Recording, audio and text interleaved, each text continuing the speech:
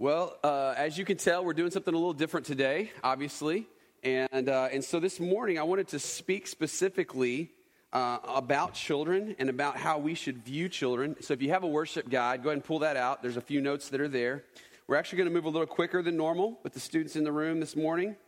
But if you have your Bibles, hopefully you open it to 127, Psalm 127, whenever Jasmine read it. But if you didn't, go ahead and pull that out, and we'll have some of the scriptures on the screen again as we walk back through some of those verses that were just read. If you do not have children, as in if you are a couple that has not had children yet, maybe you want to have children, maybe you don't know if you want to have children, or maybe you're a single person who hasn't had children yet, or maybe you are older and you've passed the stage of raising children in your home, my prayer is that you wouldn't check out, okay? Don't check out during this next section. And here's a couple reasons why. Let me give you just two reasons. Number one, we genuinely believe that raising the next generation is a communal responsibility, and it's an opportunity that we as a collective community have to speak about who God is. In Psalm 78, it's a great passage of scripture. We're not going to spend much time there today. Psalm 78, we're reminded that it's not just the parents' responsibility to tell the next generation who God is and what he's done, but it's actually the whole community of believers. Those who follow God all have that responsibility. And so I know growing up in my world, when I was a kid, I learned that I was being parented in community because every time my mom dropped me off at Sunday school, we had Sunday school, typical Sunday school, she would say something to the teacher to this effect: listen, if my son doesn't listen, you give him a spanking. So I've had some discipline from some other adults in my life because my mom, she was a firm believer in getting other people involved in the process. Anybody else have that in your life? In fact, when I was growing up, we had Sunday school, but then we all went to church service. So it felt like this every week. And a couple things, and as I reflect back on that, number one, when my mom would sing in the choir, we would be, there doing our thing and being kids, being silly. And she had this look. But she would look out from the choir, and we knew when she gave us that look, we were going to be in trouble when we got home. Anybody ever experienced that? I remember that. And I remember one Sunday morning we were in church, and there was a kid who was misbehaving, one of my friends, not me. And this kid's misbehaving. It's right in the middle of the sermon. And so his mom just takes him, throws him over his shoulder, and heads out the door with him. Now, part of the reason she was heading out the door, she's going to discipline him. And there was a tree right outside this door. Now, this is probably not politically correct these days, but there was a tree, and literally this tree was about to die because all the branches had been stripped off of it to use to swat bottoms with, right, when kids were misbehaving. So she goes out to the tree, and as she's heading out to the tree, right before she gets out the door, you see these little fingers like latch onto the door frame. And literally, like they are grabbing on like a cat. And then you see the mom's fingers kind of come back around and start peeling the little kid's fingers off one by one. And right before she gets to the last one, we just hear this shout, "Y'all pray for me." It's right in the middle of the sermon. So that doesn't happen often anymore. But what I'm saying is that we collectively are called to invest in the next generation. And so whether you have children at home or whether you don't, whether you want to have children or whether you don't, we pray that we will be a part of helping raise the next generation. Second reason why I don't want you to check out if you don't have kids at home right now that you are investing in and raising is because you will interact with parents. You will engage with people in the world who have views on children.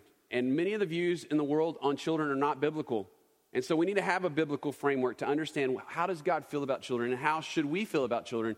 And so I want to encourage parents to know the truth in that, but also encourage those who aren't parents to know the truth about children, who they are, and why we believe they are so very important. So from this section of scripture that we read this morning, I just want to make three simple points, okay? And so hopefully these are memorable, even for you kids. I know you kids have some activity sheets, but I want to ask you periodically, are you listening? Are you getting this too? Because we're talking about you this morning, all right? Parents, we want to learn this. People and adults in the room, we want to learn this. But kids, this is about you and how we believe that God wants us to see you, kids, and how we should invest in your lives. So the first point that I want to make is you look at verse 3 that Jasmine read to us. It says this: sons are indeed a heritage from the Lord. Now, this word heritage literally means that they are a blessing. And I would say to us this morning that we should view children as a blessing, not a burden. And it doesn't mean kids can't be a burden at times. can't feel like a burden at times, but how we view them, we should see kids as a blessing, not a burden. Now, let's all be honest. Sometimes kids are expensive, right? Sometimes kids keep you from getting the sleep that you so desperately want. That's some amens. Sometimes kids' behaviors are annoying. Sometimes your children really tick you off, right? Sometimes being a parent is very difficult. It's challenging. It's hard, right? It's really hard work. But I want us to understand that in spite of all that, they are so worth it. They are truly a blessing from God. That children are a blessing from God, not a burden. I know that there are a lot of people in the world who talk about how expensive they are and how difficult it is to do this. But again, remember, they are a blessing, not a burden. And we as a church family, we see them that way. To see all these kids up here this morning, what a blessing. Yeah, what a privilege that we have to have these children as a blessing to our church family. It's an interesting scene in the life of Jesus where he's out with his disciples. And in Mark 10, we get one picture of this where Jesus looks up and he sees his disciples and they're having a conversation with these parents who are trying to bring their children to Jesus. You remember this story? And Jesus sees this conversation happening, and these disciples are saying, hey, listen, don't bring your kids over here. Jesus doesn't have time for this. He's not interested in this. You just go on, move on. And Jesus sees what's happening, and what does he say? He says, don't hinder these little children. He said, let the little children come to me. And I can only imagine what that was like when all these children surround Jesus, and they're probably crawling on him, and they're probably slobbering on him. You know, they're just being kids, doing what kids do. And here's Jesus, and I'm sure he's just loving this moment where he is blessing these children, and he is just loving on them. You see, Jesus reminds us in that scene that children are a blessing. And we, as a church, as Christ followers, should see children as a blessing and not a burden. The second thing I want us to see this morning, simply from this text, is this, that children are gifts, not gods. We should see them as gifts, not gods. Now, you probably wonder what I mean by that. I'm going to explain that. But the verse 3, at the end, verse 3b says, in Psalm 127, it says, children are a reward. They're a reward. They're a gift from God, which means, first and foremost, that we have received them as a gift from God, right? And so we remember that we don't own them, but that they are truly a gift from God. But also, there's some things about this that are really, really important, and that parents, many times in our culture, we understand our kids are important. We can almost make them too important. In fact, I would argue that many times parents do make their children too important, and children become the center of the home rather than Jesus, or rather than God. Now, let me explain what I mean. As a parent, I'm a parent of 6 kiddos. I love them. They are great, and it's a fun job. It's a hard job, and there's days where I'm very taxed by it. There's other days where I'm just blown away by how awesome it is that I get to be a dad. But here's what I know about my kids. My kids are great as my children, but they are terrible if I turn them into gods. They are terrible if I look to them to get my identity, my worth, my value, my security. If I look to my kids and their performance to try to determine my value, and I try to look to them, you know what happens in my life, and I think will happen in your life, is that many times I will be embarrassed when they don't perform well. Right? I'll be really ashamed. I'll be fearful. I will find that I have a lot of anxiety and stress and worry that comes from looking to them to do what only God can do in my life. Or the other part of this is I will actually see my kids and I will try to live vicariously through them. You know what I'm talking about? You didn't get to accomplish this, and so you want your kids to accomplish it for you. You're going to live vicariously through your kids. And when you get kids at the center of the home, while it may sound loving to really elevate your kids and to see them as really important, if you see them as more important than God, you will actually hurt them. You actually hinder them. You actually even, I'd say, handicap them. I saw this in a scenario in my own family where my grandmother, I have an uncle that's a year older than me, and literally his whole life, he was not allowed to do anything. It was like my grandmother tried to put him in a bubble and protect him to the degree that literally he's hindered. He can't even function in life because he has been so protected. And it's because she made her whole life revolve around him rather than helping him grow and helping him experience what life is all about, sometimes hardship and difficulty and trial. You see, children are a gift, but they are not gods. They make terrible gods. And we have to be very careful not to worship them. We should celebrate our kids, right? We should celebrate them, but we should not worship our kids. We should cheer them on, but we should not make them into the center of our universe.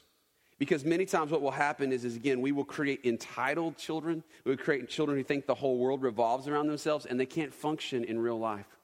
And in that, or the opposite is true, we will actually crush them with our expectations.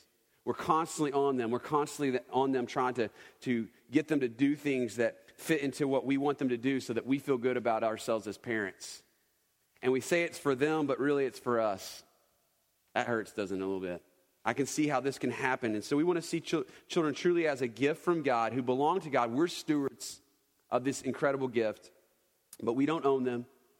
And we also know that they ultimately belong to God and that they are for his glory.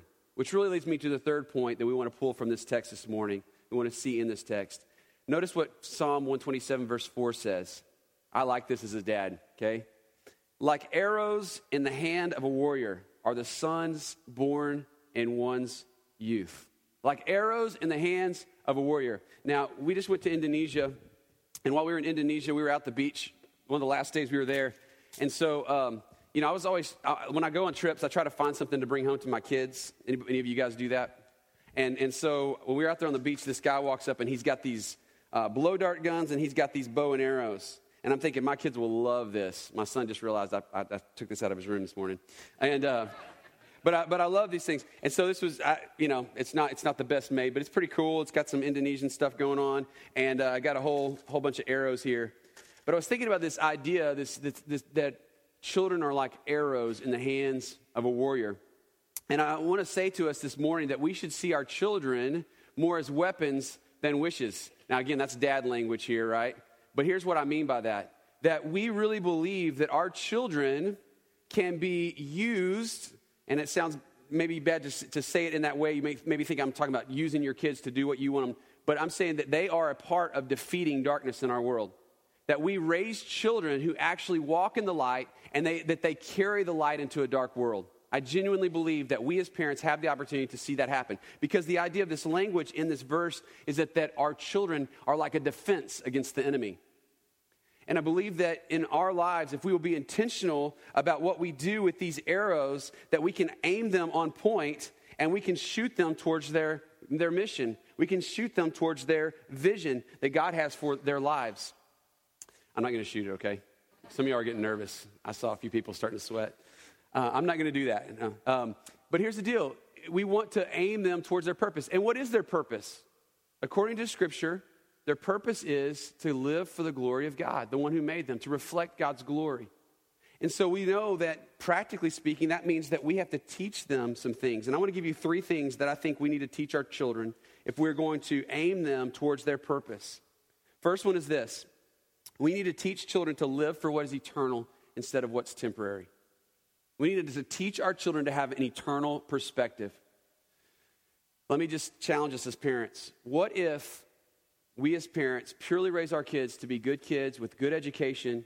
They can make a lot of money, which would be good for us, right? Hopefully. The good education, good jobs, and good families, but they don't know Jesus. And they don't know how to follow Jesus. And they're not living for what really matters in the end. Jesus says this way, he says, what does it profit a man if he gains the whole world, but what? Loses his soul. Parents, our number one responsibility is to make sure our kids know Jesus Christ. It's our opportunity to make sure that they know the gospel. They know Jesus. In Deuteronomy, we're reminded, chapter 6, and again in 11, that we have a responsibility to, in our everyday lives, keep talking about God, who he is and what he has done. And I mentioned Psalm 78 earlier, that Psalm 78 tells us that if we don't tell the next generation about who God is and what he's done, they'll forget. And when they forget, they're going to suffer the consequences of forgetting who God is, of abandoning him. So as parents, every day in our daily lives, we have opportunities to share the gospel, the good news, the message of Christ, and to teach them that what matters is not just what's here and now, but what is eternal. Does that mean that they can't be really good at sports? Does that mean that we shouldn't encourage them and cheer them on in the classroom to be the best students? Does that mean that we shouldn't want them to succeed at extracurricular activities?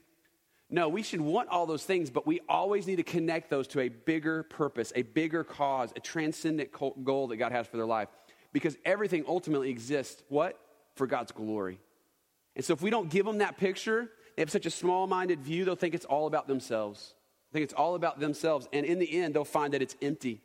That no matter how many things that they accomplish, it's never enough. We want to attach them. We want to help their hearts attach to the things that will last forever, not just the things that are temporary. The second thing we have to teach our kids, if we're going to aim them towards their goal, towards their purpose, is we want to aim them towards living by faith and not by feeling. Living by faith and not by feeling. It is very common in our world today. In fact, we've even seen this as of late, that when people want to feel their way through what they believe about God, want to feel their way through what they think is true and what is right. Call this subjective truth, right? In our homes, we need to teach our kids how to believe God and to believe that He is true, even if it doesn't feel right. Yesterday, we were driving in the car. We had a conversation with our kids. And I asked the question. I said, hey, listen, is God's word true? And of course, they're like, yeah, Dad, it's true. We know it's true. Okay, if you feel differently about something than what God's word is saying, do you go with your feelings or do you go with God's word? Well, because they're good preacher kids, they're like, oh, you go with God's word, Dad, right? Okay, let's try this different. My wife's very good with practical illustrations. She says, so kids, let's say that there's some candy on the counter. And let's say you in your heart, you feel like you want that candy, but you haven't asked for that candy, and to take it would be stealing. Do you steal the candy, or do you wait and ask Mom and Dad and do the right thing and go with what God's word says, don't steal? And of course they say, what? Oh, yeah, you follow God's word. Now, what's funny about that, of course, is that this week in our house, after Halloween, that's not what's happened. It's been totally opposite. Candy's disappearing. It's the ghost did it, right? And so we can't, and I think our youngest little ghost is the one who's primarily doing it. But point being this, listen, that's just a small illustration of what happens as we grow as human beings, and it won't be candy. It'll be, oh, we don't feel like this is fair that God's saying this. We're going to do what we want to do here. We have to raise children who understand from an early age that God's way is right and it's true and it's pure regardless of how I feel about it. Are you with me? So if we want to aim them towards their purpose, we got to teach them that God's word is true and it's good. In fact, I would encourage you as parents to get really familiar with Psalm 119. Psalm 119 is a great section of scripture for you to encourage your kids to memorize some passages from there. Mom and Dad, if you haven't memorized some from there, it's good. Where it says, how can a young man keep his way pure? By living in accordance with God's word. He goes on to say, I've hidden your word in my heart that I might not sin against God. He goes on to say that his word is a lamp unto our feet and a light into our path. What great sections of scripture to remind our kids of the importance of scripture. Or 2 Timothy 3:16 and 17, if you're taking notes, where it says that all scripture is God-breathed and is useful for teaching, correcting, rebuking, and training in righteousness, so that the man of God may be thoroughly equipped for every good work. We want to be the kind of people who pour God's word into our kids so that they have a filter to know what's true and what's not. And no matter what they might feel, they're going to live by faith. If you want to aim them for their purpose, then we have to give them truth to stand on. And finally, I would say we need to teach our children, if we're going to aim them on purpose, to live like Jesus did.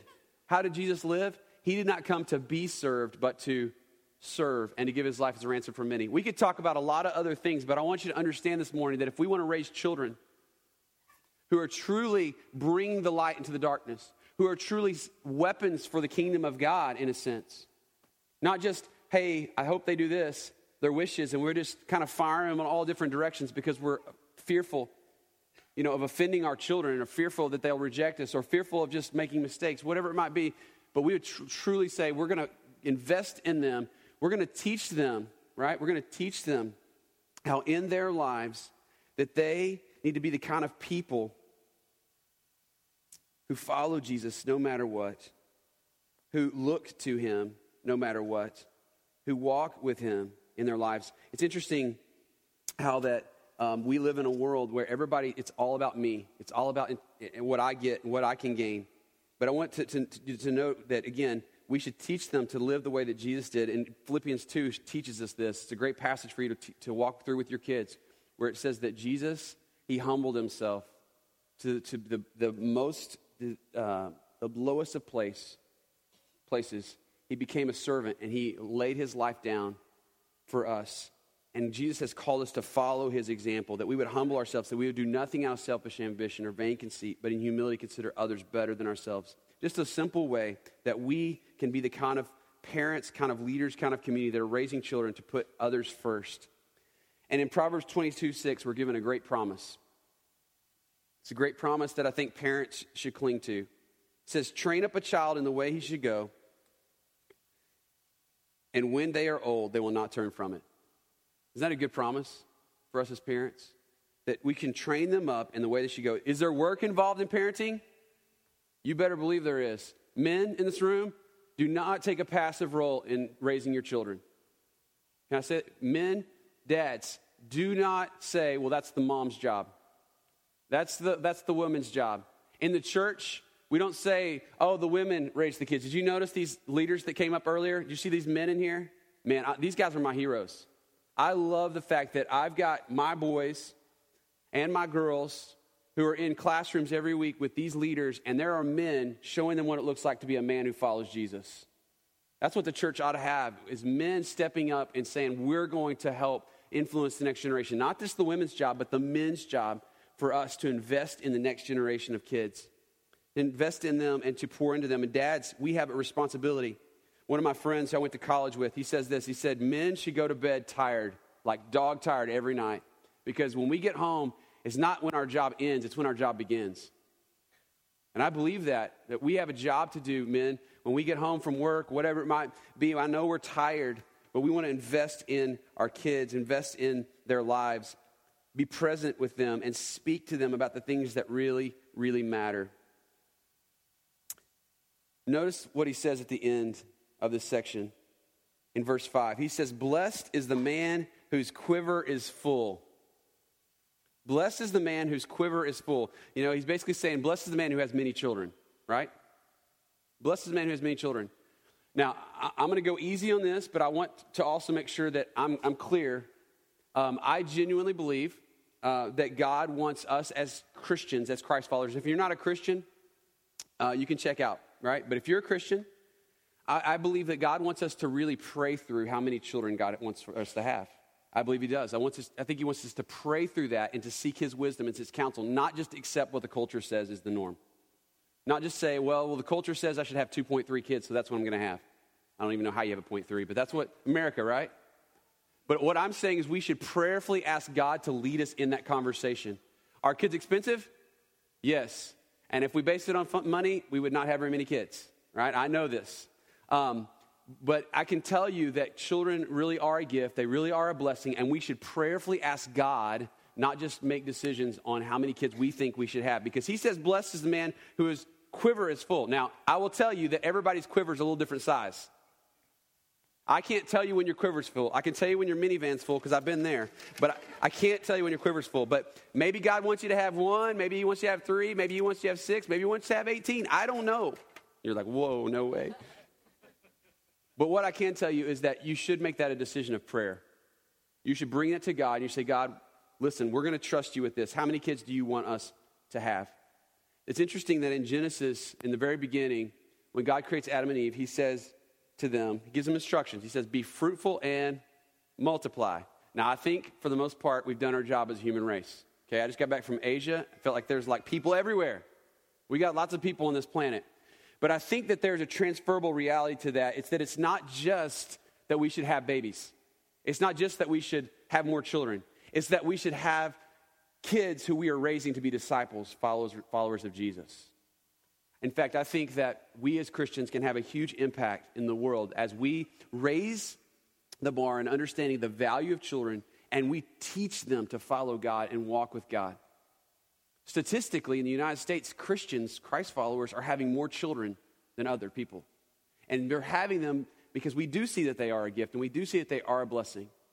And one of the things I hope you know is that if God does tend to, God gives you more children, gives you more than you think you can handle, hopefully the community of people that are called the church rally around you and can help you with that. I know Jada and I appreciate deeply the fact that we're not just raising our children alone. We have family, spiritual family. We saw that when we went to Indonesia.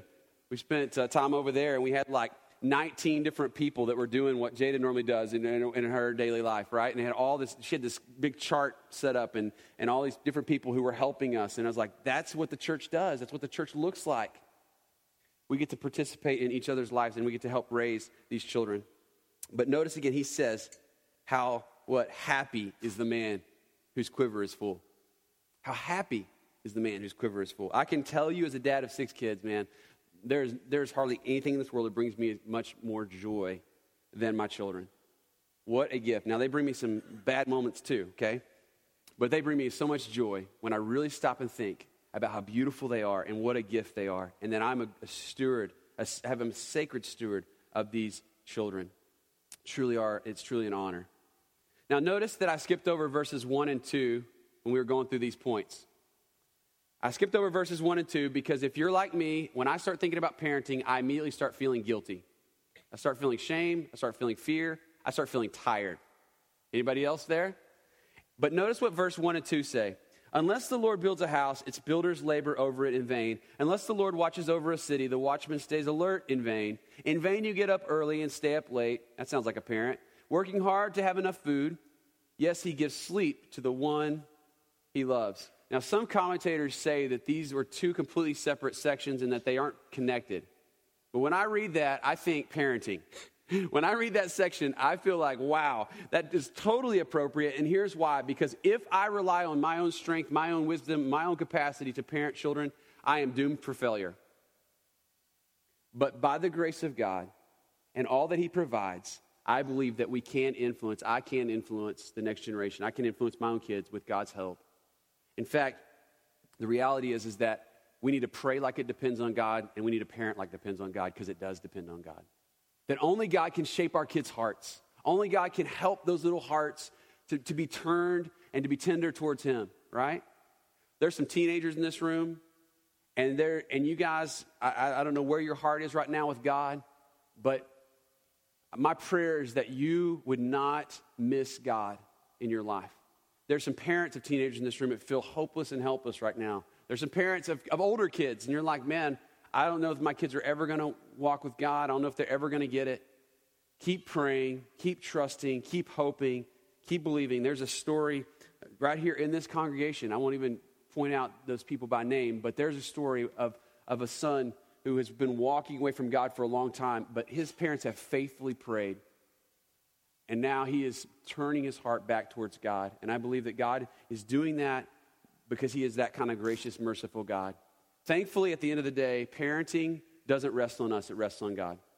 Thankfully, I know for me, no matter how good of a parent I think I am or a bad of a parent I think I am, I'm going to trust in Jesus. I'm going to rest in his finished work. And if Jesus can take care of our greatest need, which is our salvation, I can guarantee he can take care of our needs for parenting, right? He can do that. So my prayer, my hope today that is as a church that we would rest in God's help, that we would not labor in vain doing it on our own. We would not just try to be really busy. We would not just pour into our kids things that are temporary, but we would pour into our kids the things that are eternal, right?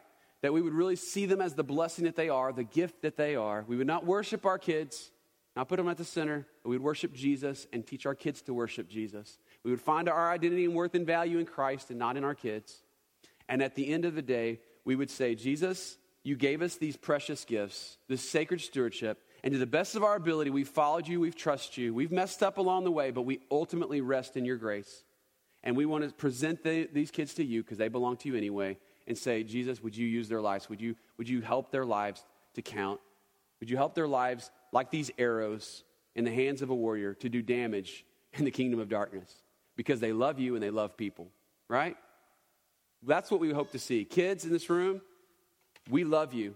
We are thankful that you are a part of the church. We hope that you were raised in a home over time where your parents can be honest with you and open with you, can seek your forgiveness, can walk with you and show you what it looks like to follow Jesus, because they're not going to be perfect. I'm not going to be perfect. Parents, we're not going to be perfect, are we? But hopefully they can show you what it looks like to follow Jesus and to rest in his grace when we aren't perfect, when we do mess up, when we do blow it. And my hope is that, again, at the end of the day, we can really honor God as we sacredly steward this next generation of children. I want to pray for us, and then we're going to take some time to do communion together. Father, we thank you so much for your great love. We thank you for your grace, and we thank you for your help. This task of raising the next generation is significant. It's weighty. And the truth of the matter is that it's overwhelming at times. I mean, I confess in my heart, there are moments where I feel like a total failure as a dad. There are moments where I feel this sense of, I don't know how in the world I'm going to be able to help my kids see Jesus, because my sin is in front of me and I see my struggles. But I thank you, Jesus, that it's not ultimately about me. And I thank you that you have forgiven me. I thank you that you have given me the grace to overcome and the power to overcome. And I pray that you would give that to every parent in this room this morning. And God, I pray for those in this room that are single or that are young married and haven't had children yet, and those who are out of the child-rearing ages. I pray that you would give them the courage and you give them a calling to step in around families that are in the trenches right now, and that you would encourage these parents, encourage these families through this community of believers. I pray that we would see the significance of this task. God, I thank you again for these children and for the beauty of them. May we point them to the life that is in you, Jesus.